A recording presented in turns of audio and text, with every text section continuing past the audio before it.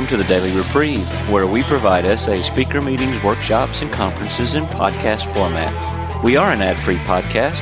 If you enjoy listening, please help us be self-supporting by going to donate.thedailyreprieve.com and drop $1 or $2 into the virtual basket. Please consider donating monthly by clicking the Donate Monthly button. However, one-time donations are always welcome. Just click the Donate Now button. Now, without further ado, this episode of the Daily Reprieve.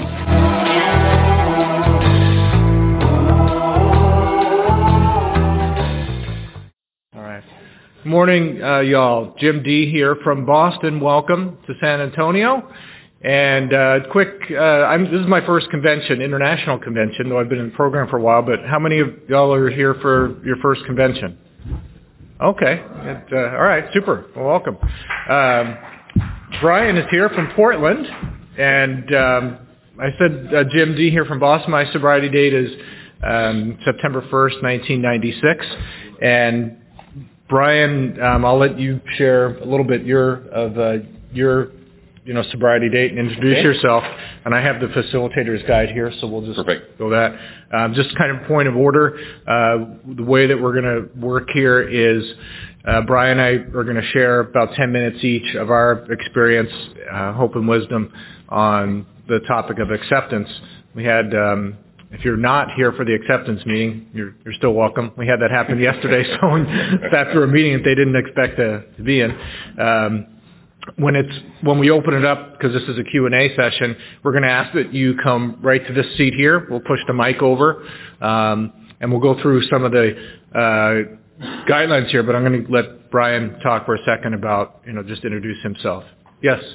Just a reminder, folks, the cameras are not on, right. I was going to go through that. I just want to let Brian introduce yourself. Brian, go ahead. Okay, I'm Brian from Portland, Oregon. I'm a sexaholic. I've been in the program. I came into the program in 2002, and I kind of bounced along the bottom for 6 years. So if you're a slipper, I've got compassion for that. But God's blessed me with sobriety one day at a time for 9 years, 5 months, and 26 days now. Right on. Thanks, Brian. So a few points of order here. Please take a moment to silence all electronic devices. If you need to use yours during the meeting, please take it outside. And we ask that you not make any personal recordings of this session. So yes, let's start with a moment of silence, and then we'll go with the we version of the Serenity Prayer. God, grant us this serenity to accept the things we cannot change, courage to change the things we can, and wisdom to know the difference.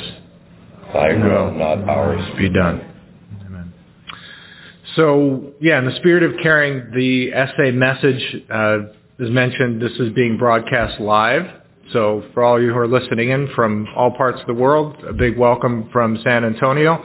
Bienvenido. And it's just audio, even though there's a camera here. The lens cap is on. I was telling someone earlier that I made the mistake yesterday I was in this very room and I came up to share at this microphone. It was facing that way. And I was speaking to the panelists here, not realizing that the camera was behind me and everyone was watching, seeing me from the backside. But it turns out they said, no, it's okay. The lens cap is on. No one's here. So that's why we'll have you come right up here and speak outward. So if you are not comfortable sharing, and you're not sure if something that you're going to say is appropriate, just, listen. If you're not when in doubt, just listen. So we're not going to turn off the recording equipment for any reason. So we're just going to plow through. Again, when you're ready to share, just speak directly into the microphone, so that everyone, can hear, and whether they're inside the room or listening in from wherever they're listening in. And if you wish not to be recorded, like I say, just listen. So with that, we're gonna share about 10 minutes each. I'm terrible with time. I'll just keep talking until someone gives me a sign. So I guess I'll keep time for you and vice versa? Sure. Okay. So, yeah, that's all. Here's the topic is acceptance. Go ahead. Want me to start? Yep, let me slide it over to you. All right. Not directly in there. Well, good morning. I am Brian again. I'm Sexaholic. Hi, Brian. I found out I was sharing this meeting the day before yesterday. I was on the road. I drove from Portland to San Antonio. And the big book that I bring with me on the road is 164 pages. So I wasn't able to reread Acceptance is the Answer. I've read it many times. It's probably my favorite. But I had a Dr. Paul speaker tape in my car, and it's my favorite speaker tape of all time. It's from April of '94. He went down to San Diego and spoke at a Sober Singles, and if you get a chance to buy that CD, it is my favorite. I've listened to Chuck C. and Clancy and a lot of the people, but this one speaker tape is my favorite, and he goes into quite a bit of detail in this speaker CD on the problem. What's the problem? Acceptance is the answer to all of my problems today. And he talks a lot about problems. And so I just wrote down a couple just words. I just wrote down words that will trigger me. But I thought I'd just real briefly speak about acceptance. When I think about acceptance, like you accept a gift. And the thing that came to me is I remembered when I was a kid, how mad I got when my grandma gave me pajamas for Christmas.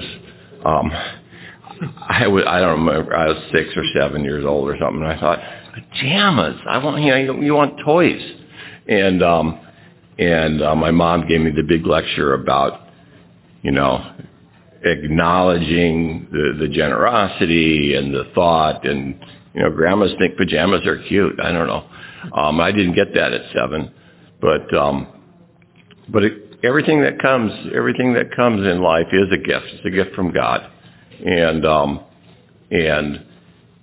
we accept all of it, including opening a Christmas present and finding underwear. It's just that's part of life, and for me, I have to accept it not begrudgingly, like, oh dang, I hate that. And I do that a lot. I do that most of the things that, when God's trying to get my attention with the 2x4 instead of with a teaspoon of sugar, it's a begrudging acceptance. But I try to foster an acceptance with gratitude. But the problem, Dr. Paul points out that I get to choose what's a problem in my life. You don't tell me what's a problem. Well, I know what's the problem in my life because it's the thing I can't stop thinking about. I've got this wonderful broken brain, and I just go on and I think about something and I think about it and think about it, and the more I think about it, he says sometimes he'll say, you wake up in the middle of the night and you're thinking about just a little problem. But the more you think about it, the more you realize, oh, I'm glad I woke up. This is an important problem. And the more we think about it, the bigger the problem grows. If I don't think about something, it's not a problem. And what's the biggest advice we get when we tell somebody our problems? People say, don't think about it. Well, it's like, how do you do that? How do you not think about a problem? It's like saying, don't any of you now think about blue and purple giraffes, Don't think about blue and purple giraffes. Well, you can't not think about it. It's hard not to think about it. And so we get to define our own problems, and it's the things that we obsess on. And so in my life, it's kind of crazy, but I have 5 months ago, my 16-year-old son attempted suicide. That's one of the gifts of our disease, is we get to observe the wreckage in our families. He's doing well. He's doing reasonably well now.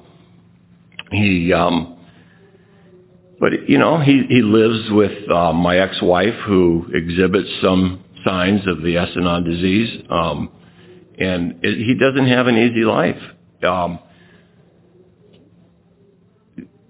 Conversely, on Monday morning of this week, I've been sponsoring a prisoner for the last 2 years who got released on Monday.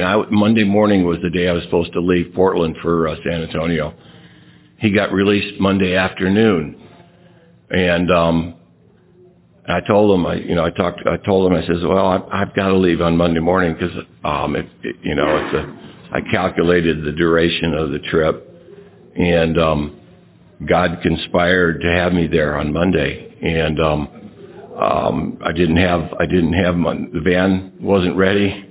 I had to get the van ready, and so all Monday morning I got the van ready and packed, and then I went and picked him up and took him to his first meeting of SA. And when I got to the meeting, it was a meeting. The only Monday night meeting is a meeting that I don't normally go to because it's about 30 miles from where I live.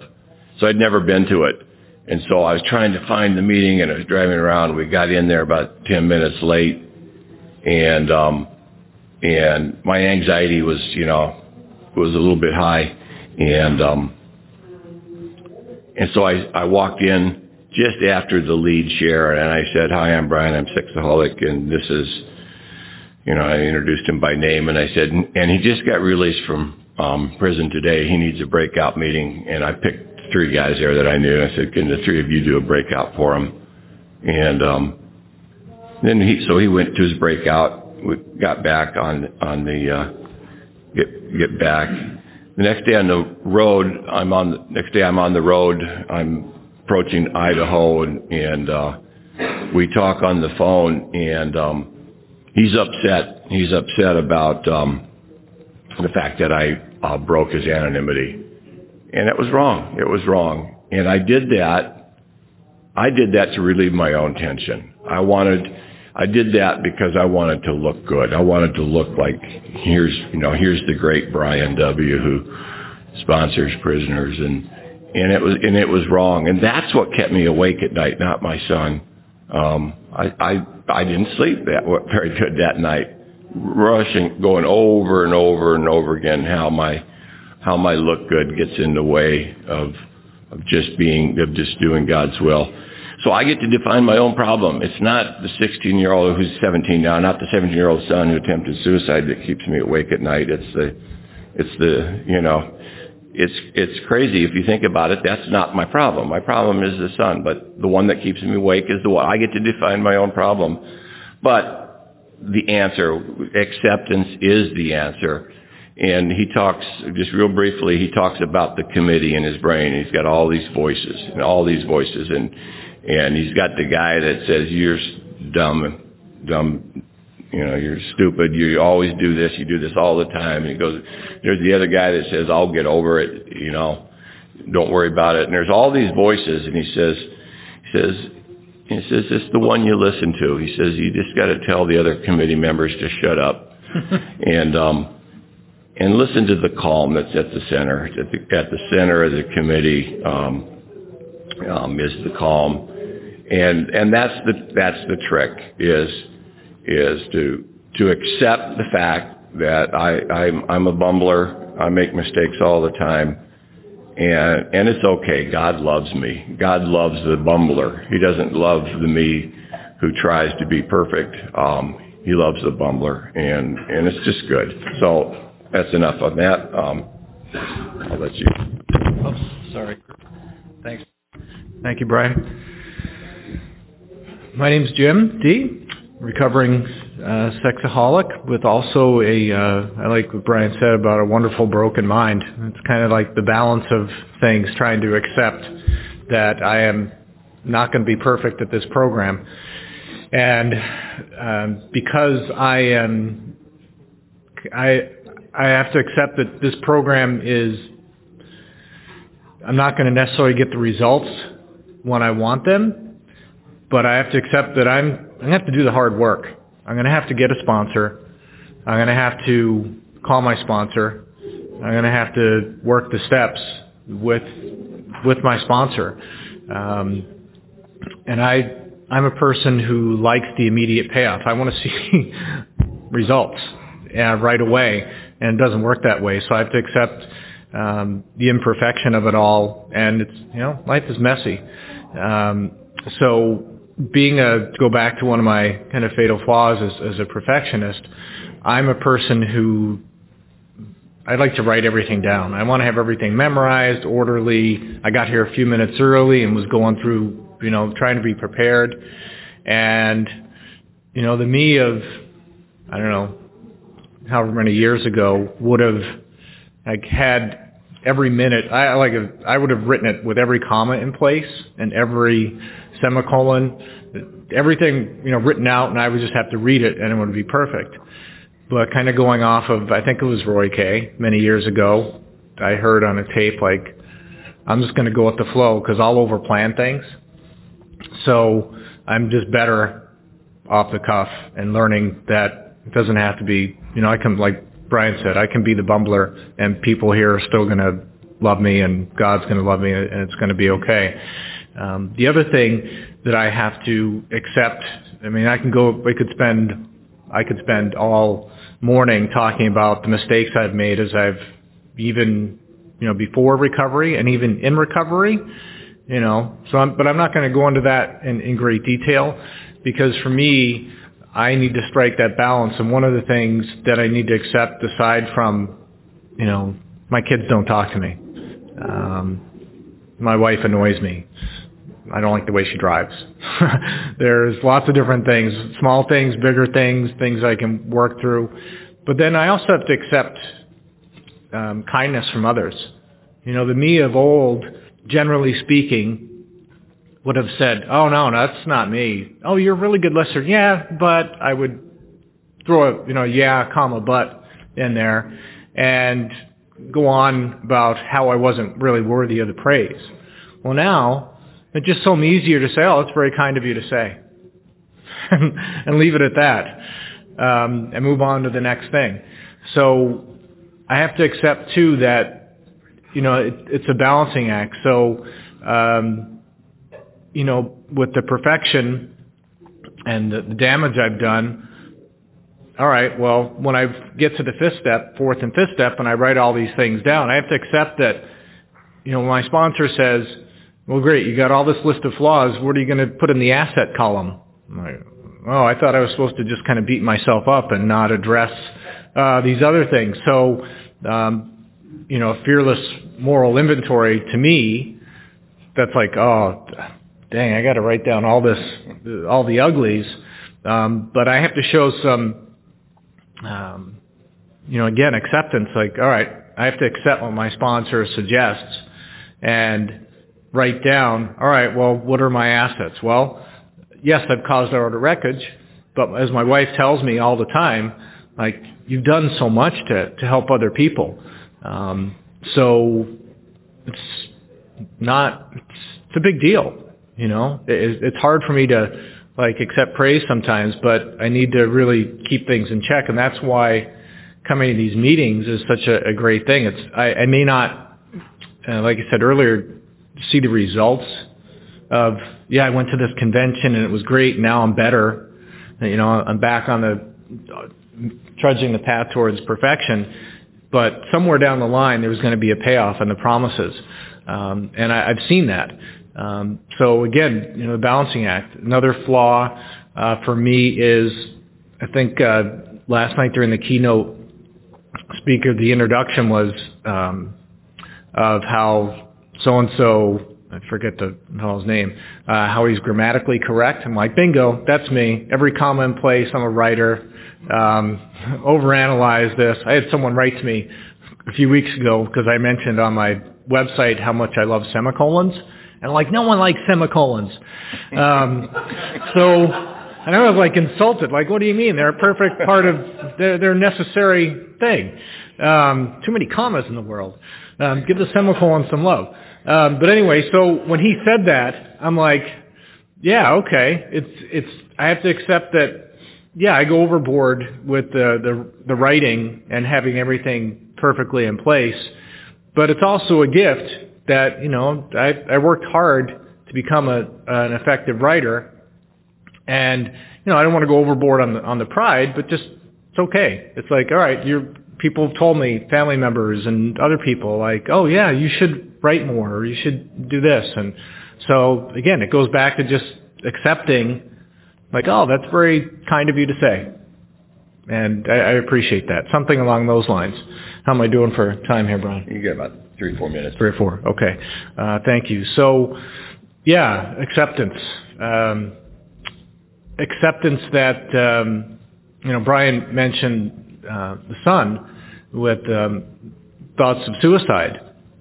Me too, I'm glad that I'm here and glad that I didn't go through with it. But I have to accept that my actions are, I've lost a career. Like I mentioned, I don't have regular contact with my kids. And it's not all me. It's easy for me to say, well, yeah, you did these things and here's the result. But there's other factors that come into play that really don't have very much to do with me at all.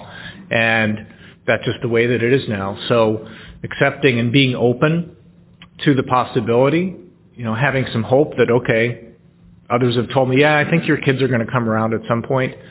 And, they're 28, I think, and 26, and I'm still waiting. I don't know what's going to happen, but I have to accept that I'm doing the right thing.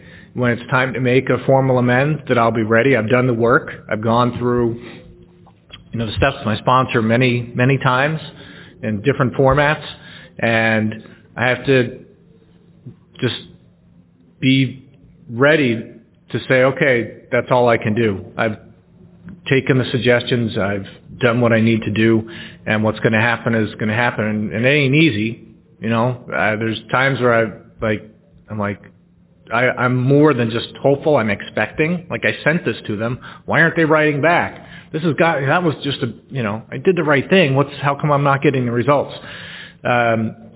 So yeah, there's lots of different things, but for me, it really boils down to balance. And as you may have heard in the program before, I'm not a bad person that's becoming good. I'm a sick person that's trying to get better. And I just really need to, use less semicolons and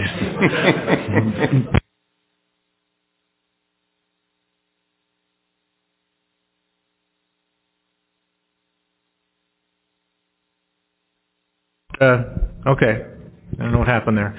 So sorry for those of you who didn't catch all that. But yeah, so I'll just leave it at that, is just trying to march forward and keep everything in check and do the best I can, except that it's not going to be a perfect scenario. Thank you. Thanks, Dan. So let's go ahead and read open this up to others. I'll read the sharing guidelines here.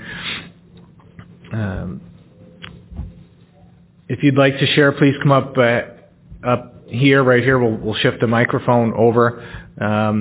In sharing, we ask that members with 5 years or more of sobriety share first, then 1 to 4 years.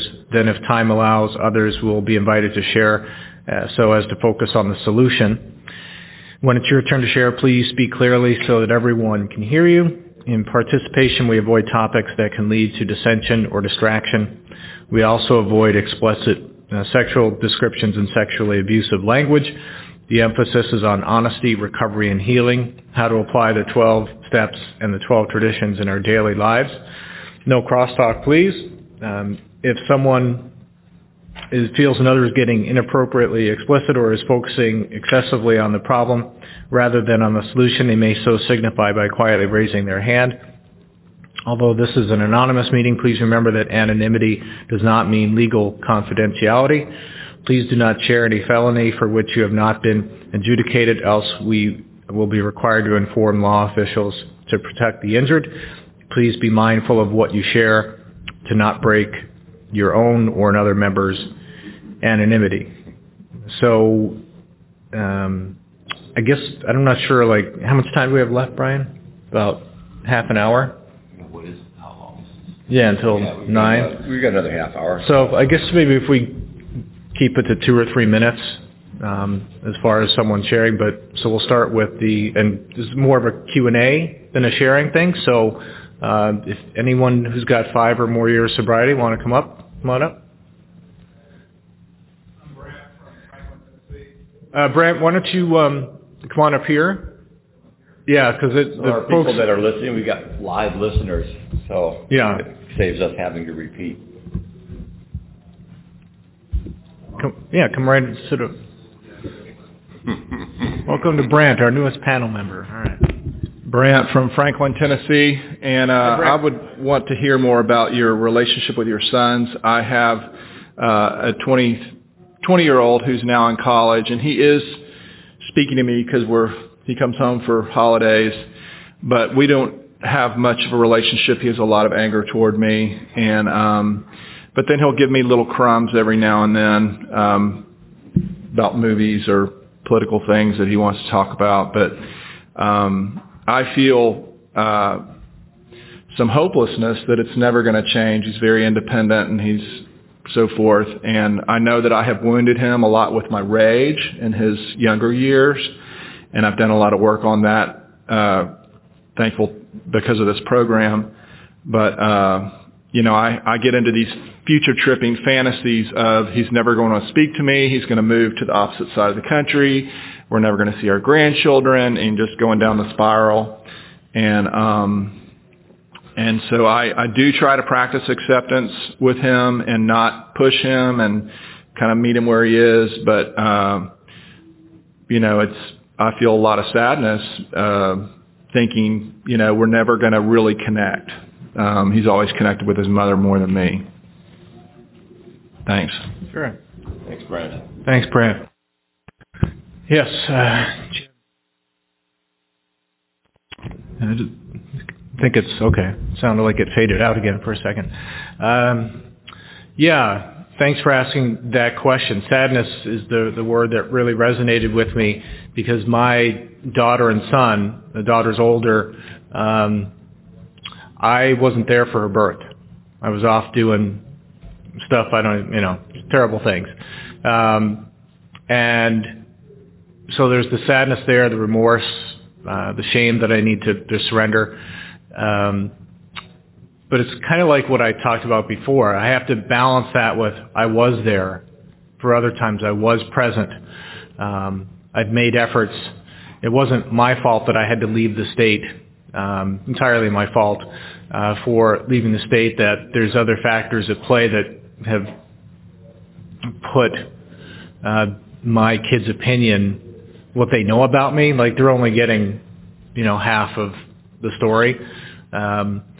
So I have to accept my part in it. I have to have to pray for them, right? I have to accept that they're on their own kind of recovery thing, whether they're in a program or not. They're on their own path and their own timetable, just like I was when I came into the program. I didn't get it right away. I was kind of like the speaker said last night, I was rewriting the white book, right from the beginning, and rewriting the sobriety definition, rewriting the rules. So I'm just like, I have to remember those things, as painful as they are, and that my kids, just like they don't know my whole story, I don't know their whole story. I don't know what they're hearing. I don't know what they're feeling. They're in a different state. I just have to be, my daughter, for example, the things that give me hope is like, I didn't speak to her, I think it was like 2003. I called them, and my ex-wife was like, they don't want to talk to you anymore. And I won't go into the reasons why, but they started asking questions, and she told them the answers, and so it was pretty much, everything I was doing from long distance. Like I would play chess online with my son, and I'd print it, and I would go to, I'd be in communication with their teachers, and I'd get email from the teachers like, oh, here's what your son or your daughter is doing, and this is what they're like. So I saved all these up over the years, and just maybe like a week or two ago, I sent like a year-by-year chronicle of their childhood back to them, and just basis of my sponsor saying, hey, why don't you write something, keep it short, and other people, my therapist said, yeah, just send it, and it's time to move on. So to answer your question, Brant, I have to put faith that these things that are being suggested of me to do, that I'm taking the right actions, and hopefully that my kids get some joy or some peace of mind from this. And when they're ready, I have gotten contact. My son, just nothing. But my daughter has been like, I want to be connected. I just don't know where to start. And okay, she's confused, but she's not giving up on me. So those are the kind of things that give me hope. So yeah, I hope that's maybe kind of a long-winded answer. Sorry about that, but it is an emotional topic, so I'm glad you brought it up. Do you want to share something on that? Yeah, I'm Brian. I'm a sexaholic, and 45 years ago I was a hippie wandering around Mexico, and ended up getting a little Mexican girl pregnant. And so 44 years ago my first son was born, and just the way circumstances happen, I was there. He was born in this little house with, without electricity and water, but we had a, midwife there. Anyway, the circumstances were that I was there. His mom was quite, was a little bit in a bad shape from the childbirth, and I held him. I'm the one that held him, and there were no drops in his eyes, and he just there was a bonding that happened right there, and I was in his life for the first 5 years of his life, and it was nothing about me. It was the circumstances that he and I have a close relationship, and always have. We got divorced when he was 5. But 4 years later, his younger brother was born, and he had a very different experience. He was born in a hospital in Phoenix. They put the drops in his eyes. I was off on my disease. I was already starting. He was probably 6 months old when I met my second wife, and he was a year old when I got divorced, and he's never been, we just never had that bonding. And so he's 40 years old now, and he's got two of my grandchildren, and but we've just have always had a strained relationship, always. It's just been, and it's to this day. He doesn't answer phones or texts. He never calls. But I just stop at his house unannounced, about once a month. He lives in Portland, and I just show up. And my granddaughters are always glad to see me, and he's civil, and slowly over time our relationship is improving. I've got a 17-year-old son who we adopted when he was 3 years old, and he's got some horrible trauma from his first 3 years of life, and he's got more trauma from his next 14 years of life. I've caused some of that, but I sure haven't caused all of it. And so acceptance is just being able, for me, it's being able just to see the situation and know that I'm a part of it, and I can be part of the solution too. And I can accept the fact that I'm an imperfect father. It's part of who I am, and so the hardest thing to accept, accepting getting fired or something, that's hard, but we make it about ourselves. The hard thing is accepting ourselves, and so I'm the kind of person who gets fired, or I'm the kind of person who has strained relationships with children. But it's true. I've got a strained relationship, and accepting that is the hard part. saying, okay, it's who I am. I'm not perfect. I'm not a perfect father. I'm not a perfect human being. But God loves me. And just finding that God loves me, not when I don't have to earn God's love. I don't have to be the perfect father and have all the perfect solutions. I just do the next right thing. And so I just go show up at my 40-year-old son's door. I just show up, and our relationship is improving tremendously. It's not a good relationship, but boy, is it better than it was 5 years ago, and better than it was 10 years ago. And it's getting better, and the outcome is in God's hands. There's a reason. I don't know what it is. It's me pondering what it means to be a father, what it means to be a grandfather, and him pondering what it means to be a father and not be a father like I was a father, and what it means to be a son. And that's part of life. That's the hard part of life. But it is part of life, and it's the life that God has given me. And who am I to tell God that He gave me the wrong life? So, thanks, Brian. Someone else?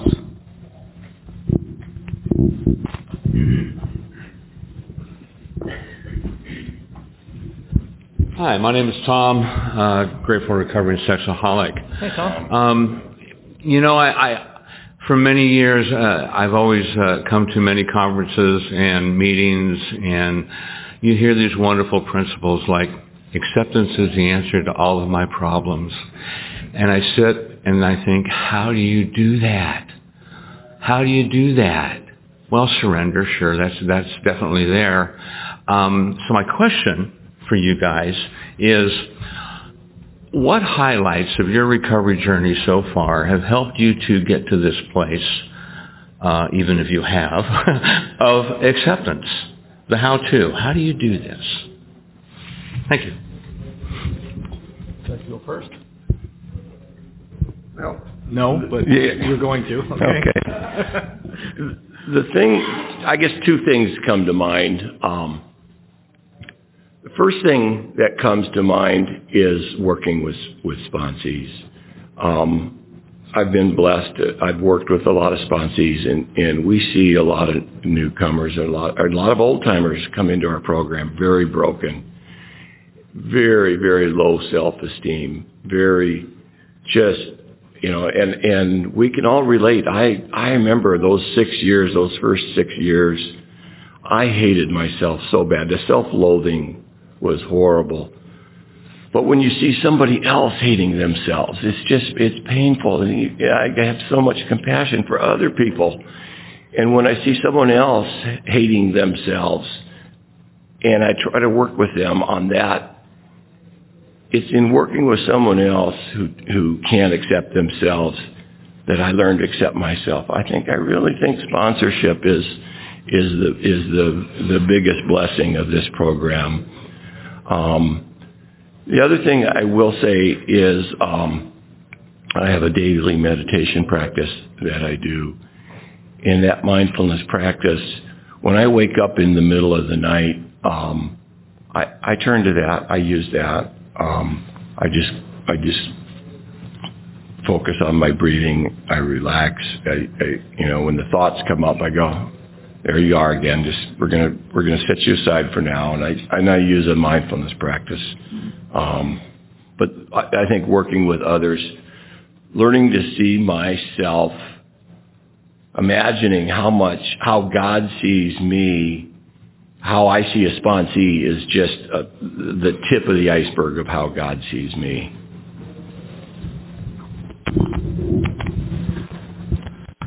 Jim D. again here. Imperfect person in recovery with imperfect needs. And thanks for the question, Tom. The how-to is, I think of it in two terms. One kind of like bigger picture and one little picture, like in the moment versus kind of the grand scheme of recovery. And to what Brian said, sponsor is taking guidance that way, and just it's not easy to trust that the program is going to work. But like last night was just awesome, seeing these people at 34 and 33 and 1 year, whatever the date of sobriety was, and just knowing, I'm kind of a logical person, as more, left brain, right brain. My left brain tends to kick in sometimes in overdrive, and I need evidence of what's going to work. And when I see that, all right, so when I have these things that aren't, whether it's my wife's driving, or that I'm not a great musician, or that I'm, whatever it might be, that I have these flaws still, or that I'm not a person that's going to just be able to do it for 30 minutes. To know that, all right, if I do what my sponsor suggests, and I go to the meetings, and I write the steps, and I see the people around me that are succeeding, that's how I realize, all right, I'm going to make progress in this. And I have to accept that it may not be me seeing it, but it's going to be someone else telling me, like, oh yeah, you're much better at this than you used to be. And then of course saying, oh, thanks, that's very kind of you. Or really? So that's kind of the bigger picture. And the other how-to part of it is, for me, I mentioned writing, like journaling. Like I'm just sitting here thinking like, oh man, I haven't really journaled in a while. So it's like I got all these tools, and I'm not going to be able to do them every single day, whether it's meditation or prayer or my step work or journaling or just walking. So it's about kind of, I think of it in terms of, I'm not a like gymnast person, but if you think of like the balance beam and those kids that do that, it isn't like for me being perfectly on the beam. It's like falling off and getting back on, or teetering and getting back, like, oh, I haven't journaled in a while, so good, I need, it'd be helpful for me to do that. The other thing for me, the how-to, is, going out for a walk. Right now in Boston, not really conducive to that, so I usually just stay inside, and I love playing the guitar. So it's just soothing, it's fun. I can tend to go into the perfectionist mode, like, oh, I really need to nail this chord progression, or, I got like a whole book of half-written songs, but just being able to know that I have these tools and a go-to thing that's going to calm me down and get my head out of that space of solving all the world's problems, because, the other thing about it is, and as far as acceptance, and going back to what I said earlier about kind of this balance act, recognizing my flaws, like I'm a terrible sleeper, but I am a wicked awesome napper. I can nail the nap. So, it's just being able to realize these things, and I'm really looking forward to the next session about laughing in recovery, because for me it's going to be helpful for me to just poke a little bit of fun at myself. So I hope that helped answer your question, Tom. So we have about 15 minutes left, so we still have more time for questions. Anyone else? So we started with 5 or more years sobriety. I think at this point you can probably just work down. Doesn't matter how much sobriety you have. If anyone has any other questions.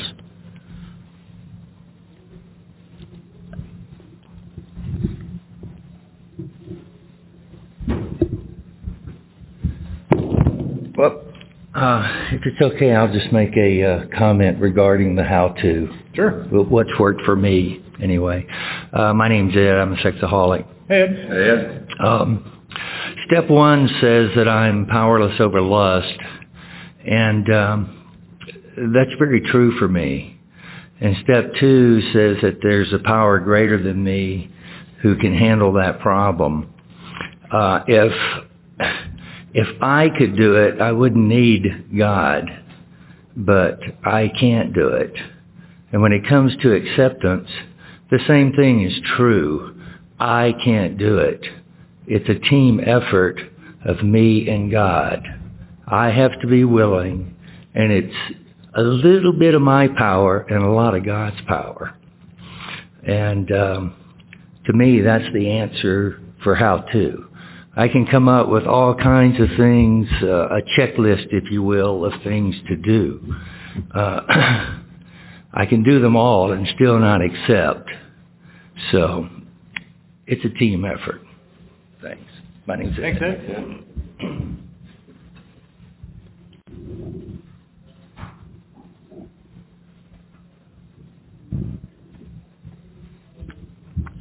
I'm Michael, grateful recovering sexaholic from New Jersey. Hi, Michael. Originally from Texas, so it's good to be kind of home in a way. Thank you so much for your sharing, and the acceptance is so critical for me. A lot of different things I liked about the idea of balance and allowing myself to make a mistake, having compassion for myself, and be able to give that compassion to others. One of my favorite sayings is, I can make a mistake without being a mistake. I need to remind myself of that. And I guess one of the things I wanted to also just kind of get your thoughts on is the idea that how to have balance in terms of accepting when things aren't going the way you would like them to go. I mean, and right now, I really like the kind of old format of the conventions I've been to in the past, where it's typically more sharing, because I like to hear the different voices, even though it's been great to hear you guys. And so I'm just sitting here trying to accept that, okay, there's a different format here, and I can take what I need and, maybe leave the rest, so to speak, but, and just be okay with it, and to turn off that critical mind, and then to also be okay with the fact that I have this critical mind, and sometimes it just goes, and I need to let that go also. So I just wanted to get your thoughts about that, and because it's something, I'm struggling with right here in the moment, and I thought it'd be a good way to practice it and hear the thoughts on it. So, thanks. Thank you, Michael. So accepting when, if I heard that correctly, accepting when things aren't going to what the expectation is. Trying to think of a good example, and right now I can't think of anything, so I have to accept that I'm not going to have a great answer for that, except to say I think that, go back to the theory of, all right, what was said before, this is going to be a team effort, and I'm not going to, it may do the work. I don't know how many of y'all are like sports fans. I'm a big sports guy. But it's like, you hear these things, cliches that coaches say about, it's a team effort and whatever, and it is, but sometimes you put in the effort and you don't win. So that's kind of my mindset, that it's not going to work. And, as far as this format goes, I try and be grateful for,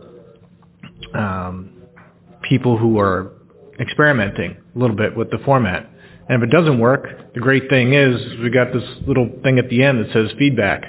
We can fill out the survey and say, this one didn't work for me as well as the other one, and we'll see. So I really like that. This is my first convention. I've done the regional conventions, but not in front of this many people. And I'm not a technology guy. In fact, I'll confess something right now. $5 flip phone. So no smartphone. I outsource all the hard stuff to my wife. And sometimes that's frustrating. Like, this thing is buzzing right now, and I'm like, I want to answer it, but I'm not. I'm just going to, I don't know if that helps or not, but I like the fact that it's not going to be perfect here. The technology isn't always going to work, but our friends here have done a great job of doing the best that they could as a team effort, to overuse the sports cliche. And then we'll write down some things and we'll see what happens next time. So thanks. I'm going to let one come on up, and I'm going to let Brian respond to that. Come on up while I'm talking. Yeah, that'd be good. Thanks, Michael. In that speaker tape, Dr. Paul had this beautiful analogy. He talks about when the butterfly is ready to come out of its cocoon, the caterpillar is, spun its cocoon, and it's flapping its wings. It's flapping its wings to break that cocoon, to get out of that cocoon, and it's frustrating. It looks frustrating, but in the process of doing that, the butterfly is actually strengthening its wings, and it's giving that butterfly the strength, the wing strength, to be able to fly and not be bird food at the first moment of its life. And so it points out that emotional pain is the process of spiritual growth, and recognizing that when my anxiety level is rising, anytime I'm disturbed, there's something wrong with me. And in the past, I focused on, you dummy, there's something wrong with you. And now it's like, oh, well, what is it? What is it that's wrong? And how do I change that? And how do I accept the part of that? And so changing my orientation to pain is bad to pain is part of the process of growth. So having a different orientation on pain, suffering. Welcome. Thank you. Hi, I'm Sparkle from Arlington, Virginia. Hi, Sparkle. I appreciated in the lead talking about slipping and recovery and stuff of that nature, because that was part of my story, a lot of my story last year. And someone told me, either you believe something about your higher power that isn't true, or you believe something about recovery that isn't true. And last night was beautiful, because what it's hard for me to accept about recovery is the fact that circumstances won't change or may not change. The recovery is that I change, and that I can bear it. And so, I accept that I suck at God's job.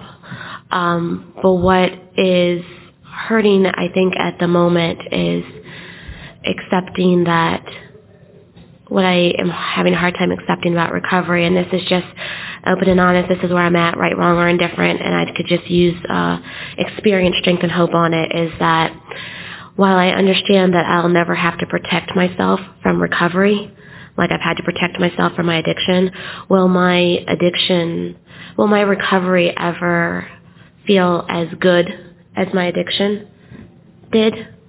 And I know that sounds really silly. I know it sounds like that, and I can hearing it out loud, I know it does, but it is my truth, And so I think part of it is, does that mean I'm going to have to change?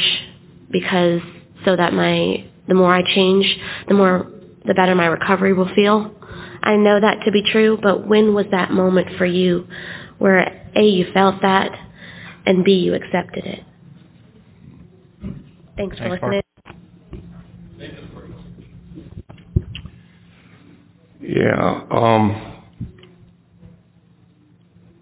The whole concept of slipping, there's so many different ways I can go on this one. First thing I think I would say is we, all of us, are a bundle of desire. It's what do we want? And I always thought that what I wanted was sex with new women. I mean, it just, that's what I thought I wanted. But what I really wanted, what we really, all of us really want, is happiness. We want to be able to settle into that place where we just kind of we're comfortable in our own skin. We kind of accept who we are, and kind of this is, God made me who I am, and it's okay, and I'm working on improving. And so for me, that lust is my God desire, and I'm making woman God. So it's an idolatry.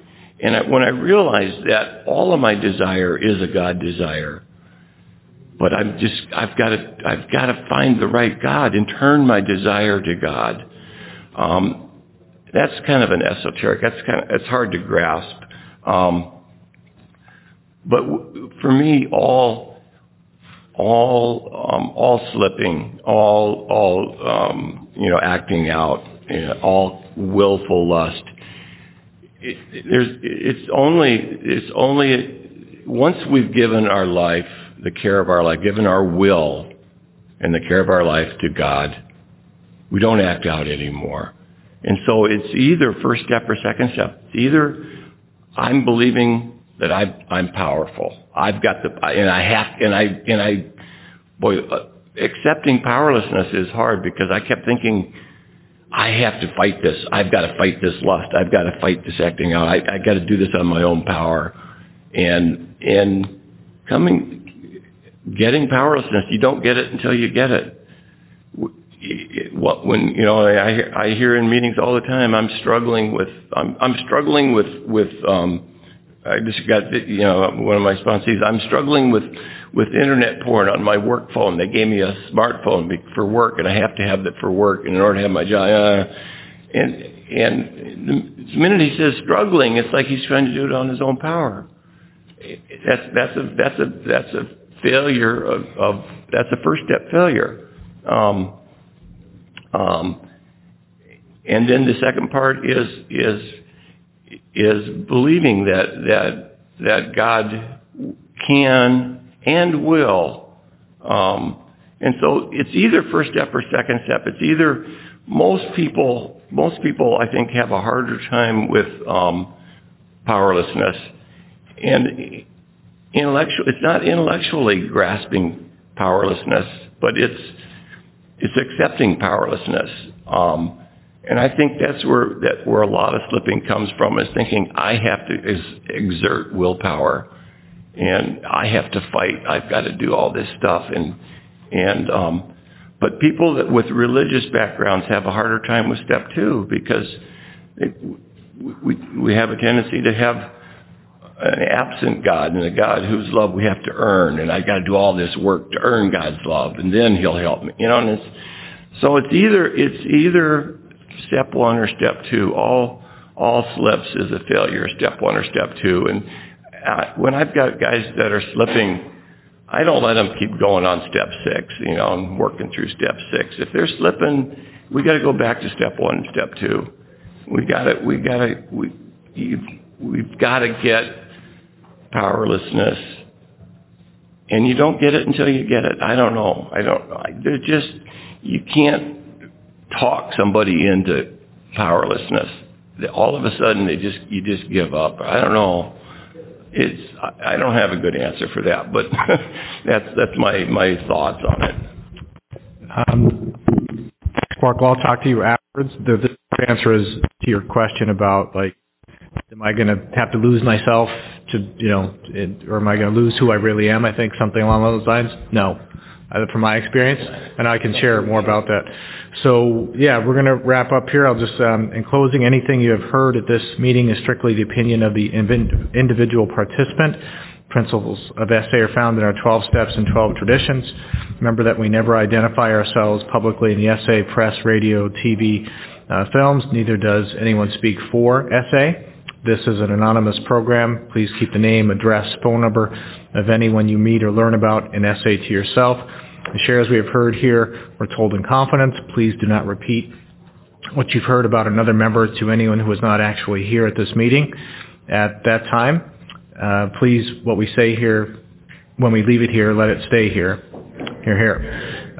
So we'll just close with the serenity prayer.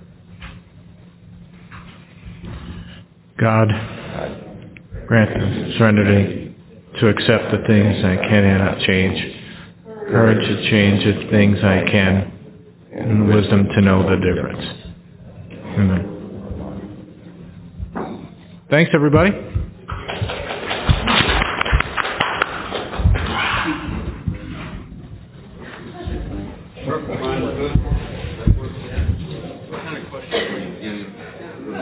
Yeah, sorry about that. Some people actually wanted to ask a question to Pam, but we told them that we're not doing that. Yeah, but it's only with community. Right. Basically, that we can do that. Write the question down. Okay. If you have a Q&A, write the question down and answer it.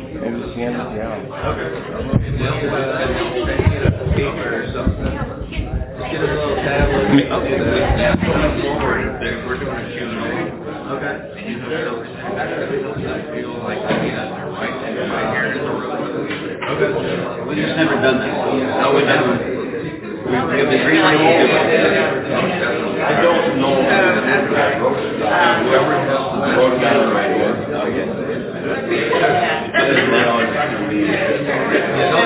Don't use the dirty. Anybody who's professed as a doctor, don't let them know. How did they get it to the? Oh, right here. Yeah. Okay, so one of us will sit here.